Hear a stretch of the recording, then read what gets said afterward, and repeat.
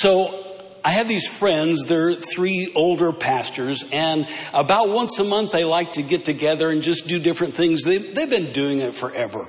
So they've shared, the joys they have in life and in ministry, and they've probably talked bad about some members of their congregations. They just get together and share these things from time to time. And one day they're sitting in a boat fishing, and one of them starts the conversation by saying, we ought to just tell each other our deepest and darkest secrets. Well, when they finally come to an agreement that, all right, that would be all right, one of them starts off and he says, my biggest sin is I gamble. And the sad truth of it is I'm not a very good gambler, and I've lost a lot of money. And the second pastor pipes up and says, well, since we're being so honest, I got to let you know that I cheat on my taxes, and I've been doing it for a long, long time. What? That's pretty bad as well.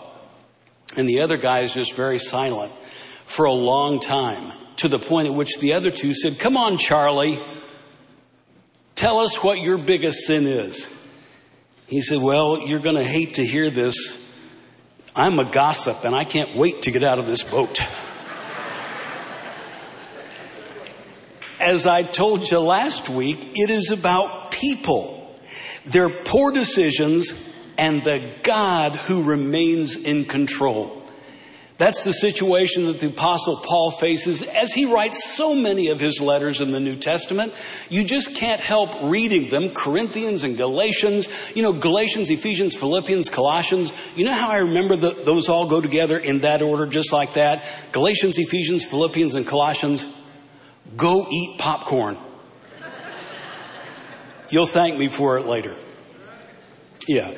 So that's the situation the Apostle Paul finds himself when he writes these letters. And remember, as I told you last week, Galatia is not like one single church like Tomoka.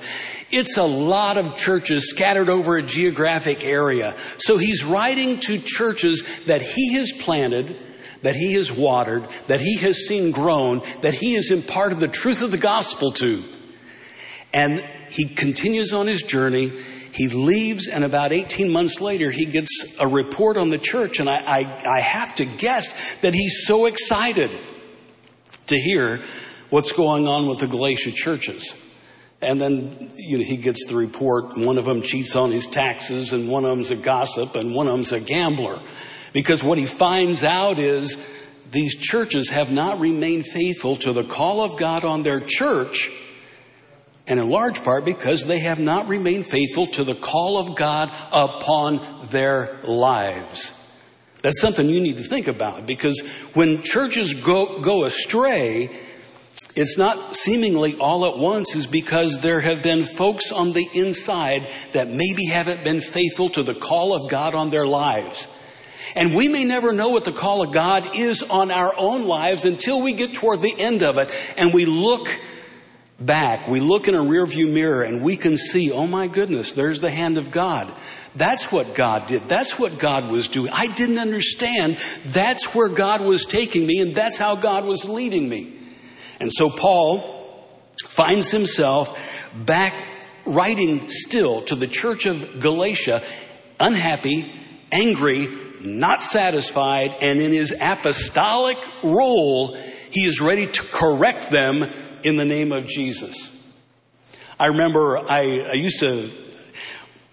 had a television show years ago in Georgia for the place where I worked, and we would interview a lot of people. One of the neatest people I interviewed was Mike Minter. He was a Carolina Panther football player, went to the Super Bowl, and that was his role for many years. And he was a profound and admitted Christian. And I asked him on that show, how do you reconcile running down a football field and tackling somebody, knocking them down to the ground, nearly killing them, and your Christian faith? And he said, I tackle you in the name of Jesus.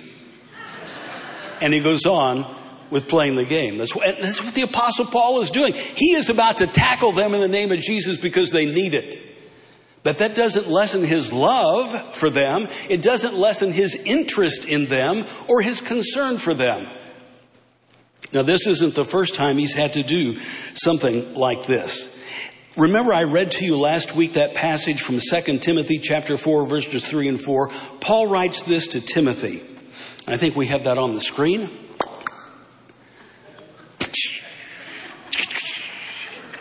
Next time. All right. So here's what he says. For a time is coming when people will no longer listen to sound and wholesome teaching. They will follow their own desires and will look for teachers who will tell them whatever their itching ears want to hear. They will reject the truth and chase after myths. So he wrote that in about 66 or 67 AD. But 10 years earlier, he was writing to the church in Galatia. And he's writing the same thing. So what he's telling Timothy is, look, there are some things in ministry that are going to be very difficult, and you just need to know from the start what they are. And here's one of them. Sometimes people choose to act more like people than they choose to act like the God who made them and who called them and who loved them. And maybe we know people who are like that. Maybe from time to time we have been the person who is that. I don't know about you, but it's true for me. Sometimes I act more like people than I act like the God who created the people. Than I act like my Savior. So he's saying to Timothy, look, this is occupational hazard. But you know, he comes by it quite honestly. He sees in Jesus' own ministry, in John chapter 8, and that's 25, 30 years earlier than when Paul is writing to the Galatians. In John chapter 8, Jesus is facing the children of Abraham, the righteous, zealous Jews. And Jesus says in John 8, beginning of verse 31, to the Jews who had believed him, Jesus said, if you hold to my teaching, you are really my disciples. Then you will know what the truth is, and the truth will set you what? Free. What Jesus is saying there is this. As you encounter people, as you go about your Christian life, don't just share my quotes. Now, if you're on social media, you know that's what we do all the time. We share quotes, good sayings, and that's nice. Jesus is saying, don't just share my quotes, live my words. So if you're going to be on social media and you're going to share a quote of Jesus or about faith in Jesus, just make sure that behind all that, there is the walkway in your life that you are following his steps. I'm following the steps of my master as I said this. So they say to him, we are Abraham's descendants and have never been slaves of anyone. How can you say that we shall be set free? We're already free. Jesus continued, very truly I tell you, everyone who sins is a slave to sin. Now a slave has no permanent place in the family, but a son belongs to it forever. So if the Son set you free, you will be free indeed.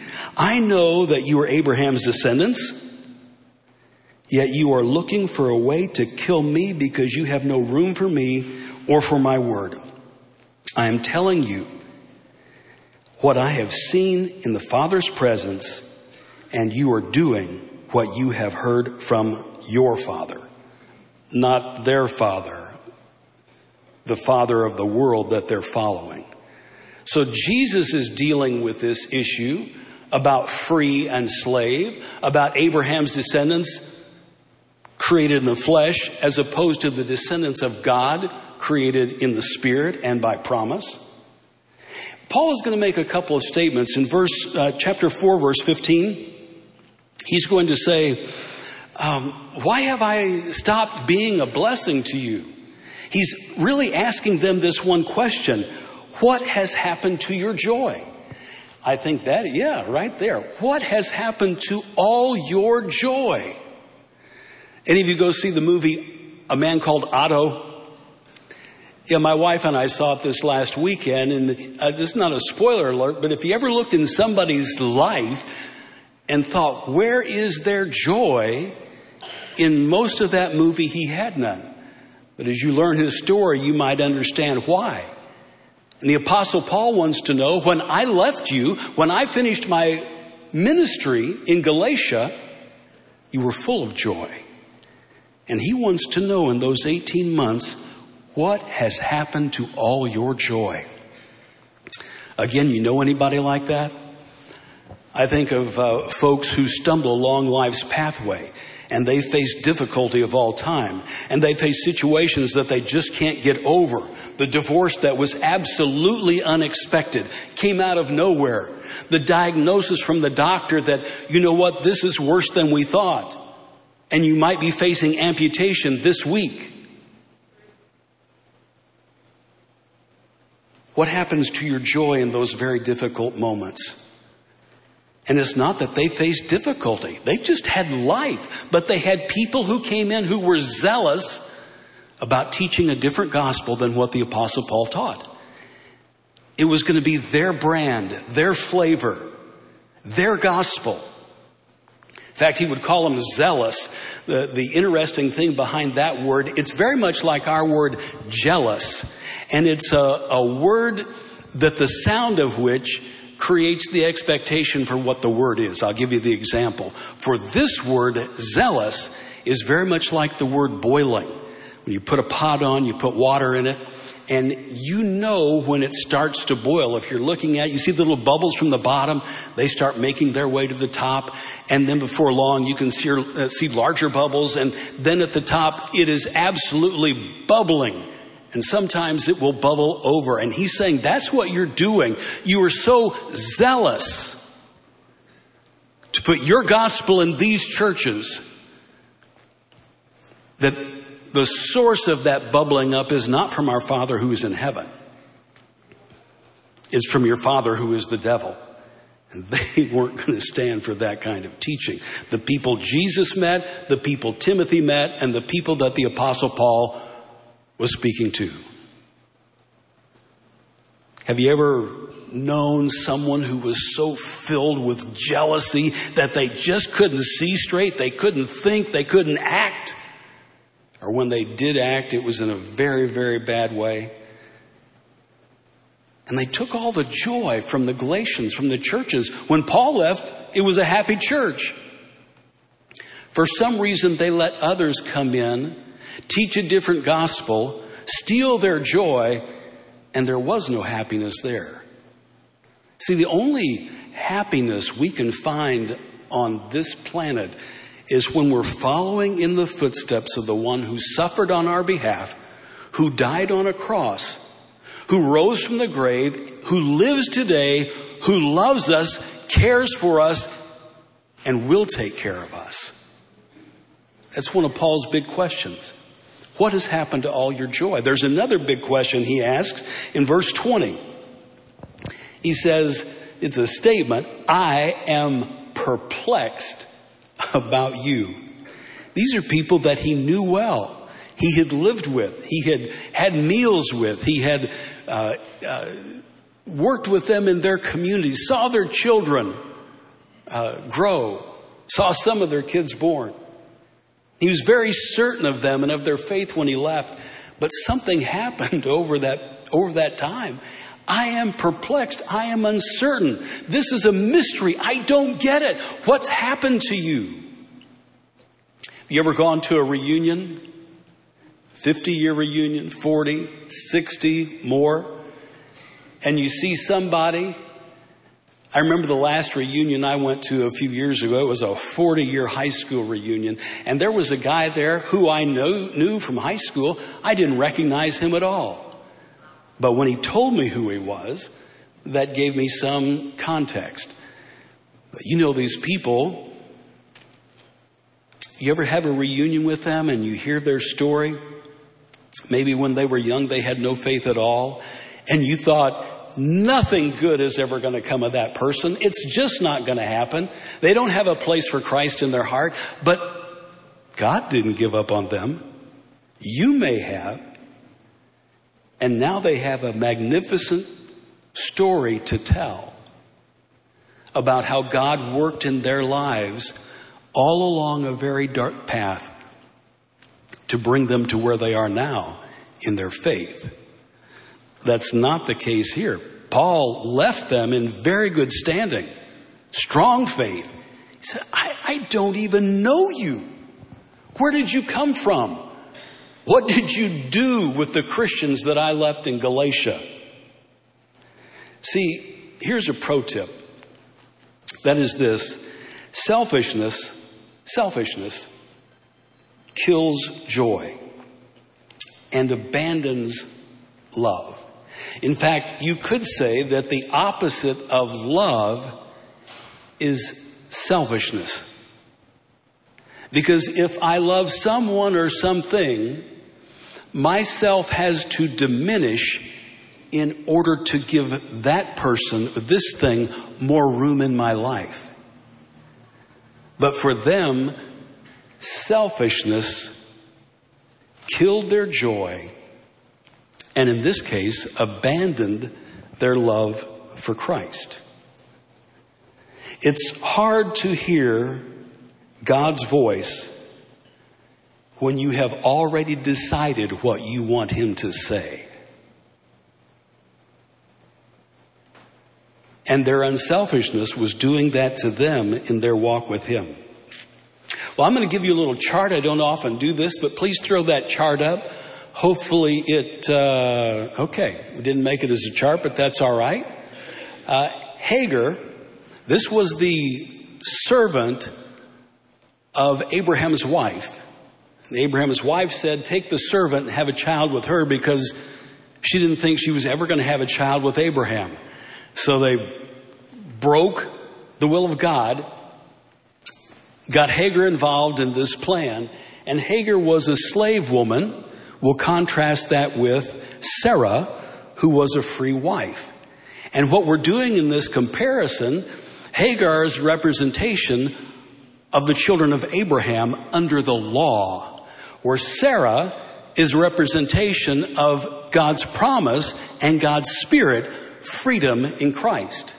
The next one says that Ishmael was born of the flesh, that would be Hagar's son, as a trademark of Judaizers, but Isaac was born through promise and through the Spirit. Paul is using this line of thought to say, look, I've heard all this Abraham and flesh and circumcision and uncircumcision and freedom and law. I've heard it all before. Jesus, my Lord, dealt with it when He was here. Here's the deal. You can live by the law and be bound by it, or you can live in Christ and be bound by promise and the Spirit. Next, Mount Sinai was the Jerusalem of the Judaizers and is a symbol of slavery. Mount Zion stands for joyous freedom. So you're hearing these words over and over. The life in Christ, joyous, free, promise, Spirit. Under Abraham, under the law, under bondage, under sin. You say, well, the law doesn't apply to us. No, but sin does. We can be bound. But Paul and Jesus and the New Testament and the Lord Himself calling us to this joyous freedom. Next line. Ishmael is in slavery and opposes his brother. Isaac represents Paul in this passage, and his converts suffer persecution. So that's one thing he's telling to the Christians in Galatia. Look, you can't change the gospel every time something difficult comes along. You can't change it just to address a different problem or to satisfy yourselves. That's selfishness, which is the opposite of love. Next line.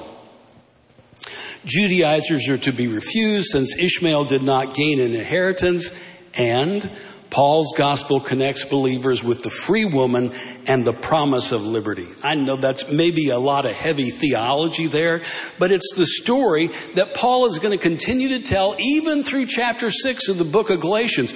Read that book. It's all over there. And it's in so many other places in the New Testament. It seems that it could be a simple solution, but even for those of us who are set free indeed by the words of Jesus Christ, we have a sinful nature that keeps wanting to pull us back and back into sin, which is back into slavery, which is no different than those who are trying to live under the law. So I don't look really down on them. I just use them as an example because it relates so much to us. Don't fall into the trap of sin. It's just another way to take your focus off of God, steal your joy, invalidate the promise, and cancel the Spirit. Don't do that. And all of these different issues that get set up, Paul is getting ready to address in a very specific way. Galatians chapter 5, verse 6. He says, this is the Apostle Paul speaking, the only thing that matters. Boy, when there's a statement like that, you should underline it, write it in the margin of your Bible, write it on a note to yourself, send it to others. When they get so concerned about the things that are going on in real life, he says the only thing that matters is faith. Expressing itself in what? In love. The only thing that matters is faith expressing itself in love. On a Bible college campus or seminary campus or in a coffee shop these days, you can get into massive theological arguments about God, the nature of God, the things of God. And I think one of the unfortunate things about the church today is that there are people who hold God hostage because of what their church is doing or not doing, because there are so many other things that the church is doing besides faithfully expressing itself in love. I think so often about the people that we don't associate with, or the people that we've told cannot come here. And we may not have a sign out front. Many years ago in ministry, a friend of mine was telling me a story that there was a new widow in their congregation. And one of the elders of the church had been assigned to provide pastoral care for that widow and her two boys.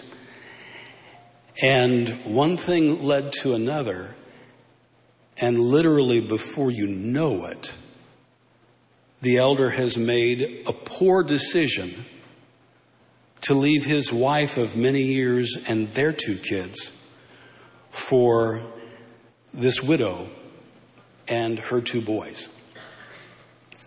Well, you can imagine what that would have done to a congregation, how difficult that would be, what the impact on a congregation would be. Some would say, you know what, he was an elder, I'm not coming to this church anymore, even though he had been removed as an elder. And then there needed to be some work done on the church. The gentleman I'm telling you about was a contractor. They took bids. His company, the former elder's company, got the low bid and so was given the work to do on the church building. Somebody else said, you know what, we need to put a sign outside this church that says this church condones adultery. Do you think that it really did? No, it did not. But can you imagine, folks, and you think in your own mind, maybe understandably so, just left the church because of that situation?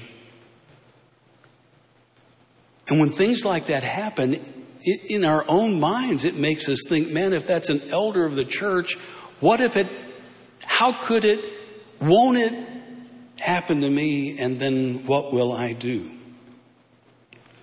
Another pastor told me the story of of a deacon in a church who was working for a large factory, and the factory went on strike. And he needed to cross the picket line to work, but couldn't work at the factory, and so took a job at another place in town as a janitor. And he was mopping a floor one day with another janitor.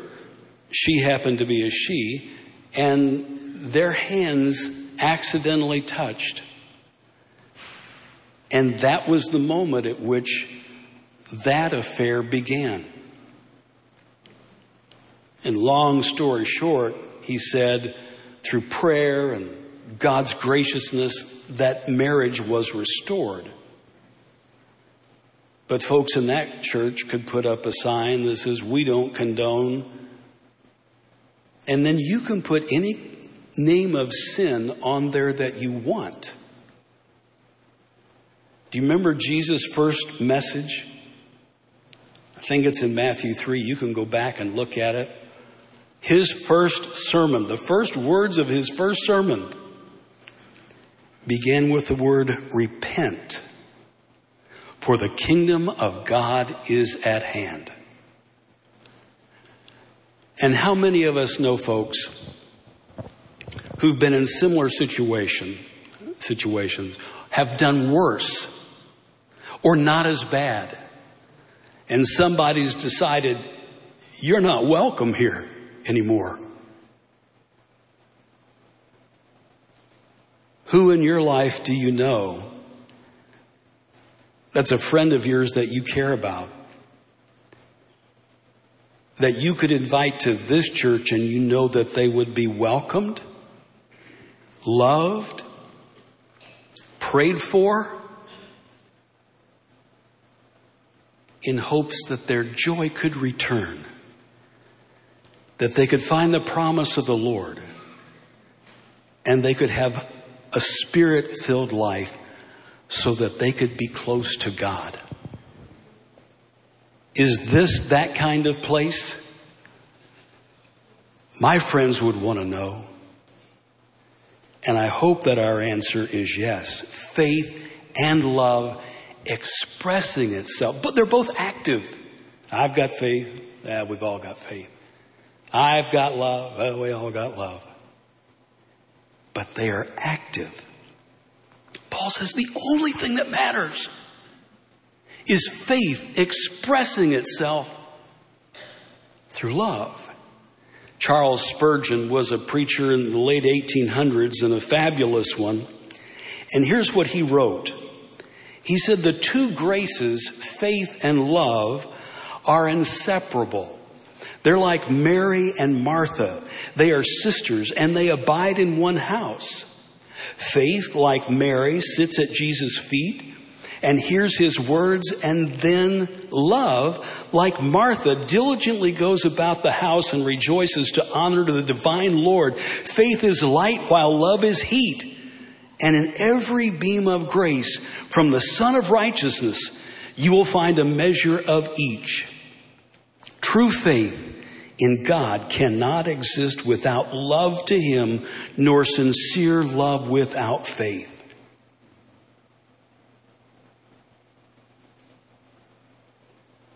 And I don't know about your sin, and I don't want to. But how many of us would want the sin that we have committed to keep us from the open, loving arms of a Savior who throws his arms open wide for us? You know, doesn't the Bible say Jesus came to seek and save the righteous? No. Jesus came to seek and save the lost. And so many of us don't even know the lost anymore. I've got some neighbors I'm pretty sure are lost.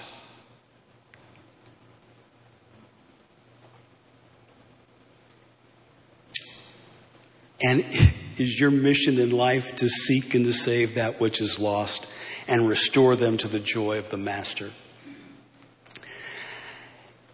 It was 79 years ago, this coming Christmas, that the Battle of the Bulge was taking place. It was Christmas of 1944. And in the Battle of the Bulge, 19,000 American soldiers lost their lives.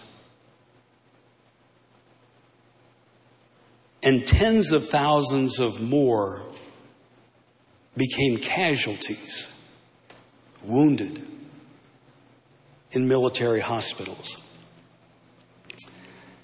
There was one young boy there, young man, whose name was Dick. And he was from Illinois. And before he was called to serve in the army, he had fallen for a young girl whose name was Mabel. And she would tell me later that they were not formally engaged, but they had an agreement between themselves. They were in love. And when he came back from the war, they were to be married.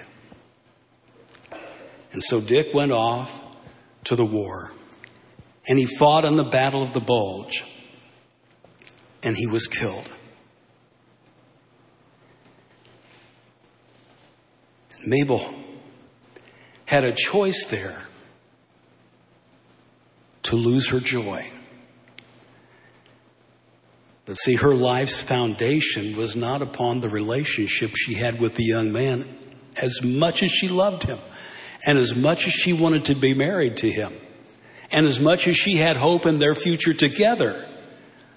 And she was sad. She was hurt. But her joy in the Lord never wavered.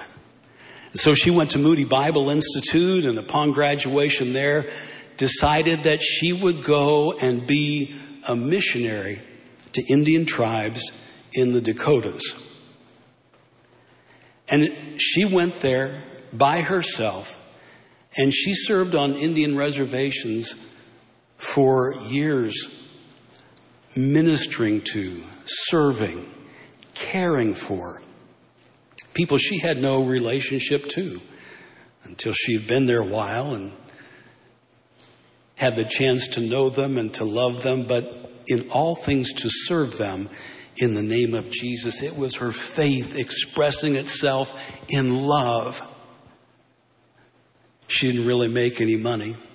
She was poor, and she lived in poor conditions. But that was the road that she believed God was leading her down. And she learned over those many years, that's what faith does. It follows where you can't see. It loves when you can't know. She served there many years until the point at which her father had died on the farm in Illinois, and now her mother was in difficult physical health and becoming elderly. And so Mabel was called home to live out her days with her mother, taking care of her mom on this farm in Illinois. And it wasn't long before her mother had died. This was now in the 1970s. And at that time, farmland in Illinois was exceptionally pricey. So they had 3 kids, and they sold the farm, and the substantial proceeds were put in trust for Mabel, her sister, and her brother. Now, you're Mabel. She's about 64 years old at this time. She's lived really in abject poverty. She's not seen the bright lights of anything. And now she's wealthier than she ever thought she would be. What do? Mabel moved to Lincoln, Illinois. She could have bought a house, a fine car.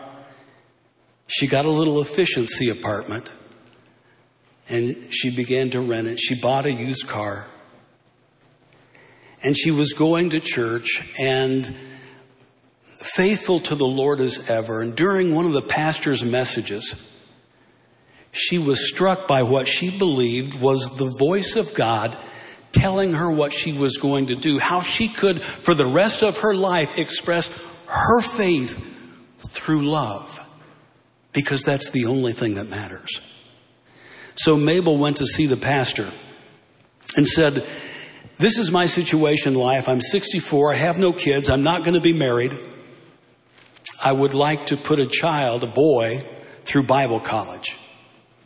Pastor says, well, I think I have a good idea of who that young man is, because he's going to the Bible college here in town, to Lincoln, and has no family support at all. And so she met with that young man over lunch one day, and she laid out what her plan was, which was to put him all the way through college, all tuition, all books, all expenses. And I was so flabbergasted by what she said to me. I said, I just am not worthy of that. I know somebody who's in greater need than I am. And I told her about Rod. She said, well, let's talk next week. So we met the next week and talked, and she said, well, I've made my decision what I'm going to do. She said, I'm going to put Rod through Bible college. And I'm going to put you through Bible college as well.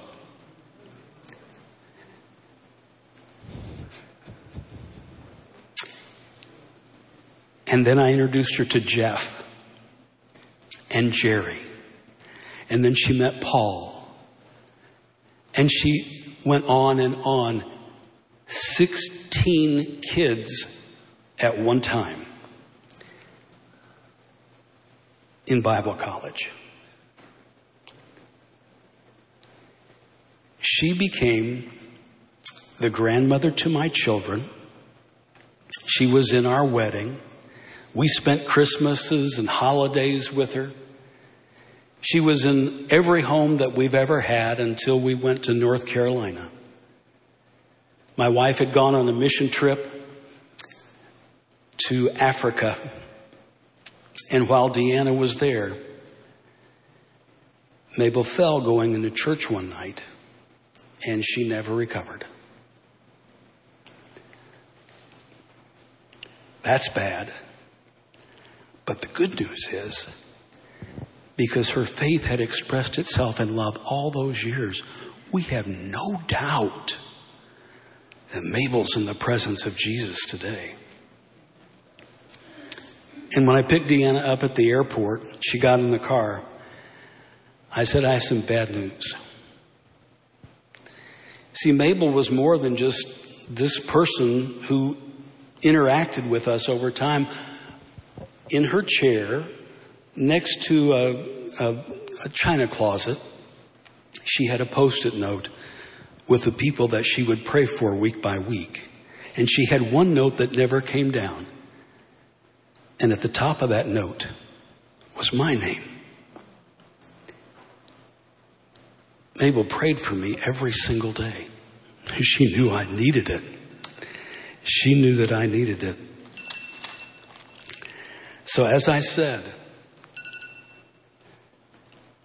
Mabel was an example to us. I remember one time I was speaking at a church in Savannah, and we took Mabel on that trip with us. In our hotel room, there were 2 beds. Deanna and I were one, and Mabel and the 2 kids were in the other.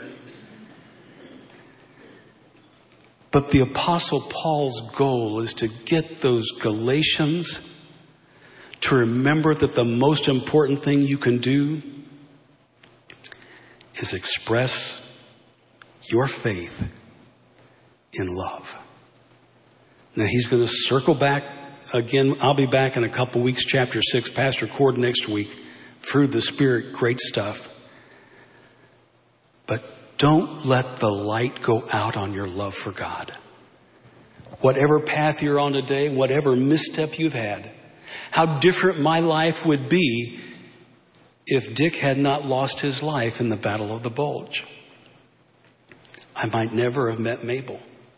She may never have served all those on the Indian reservations.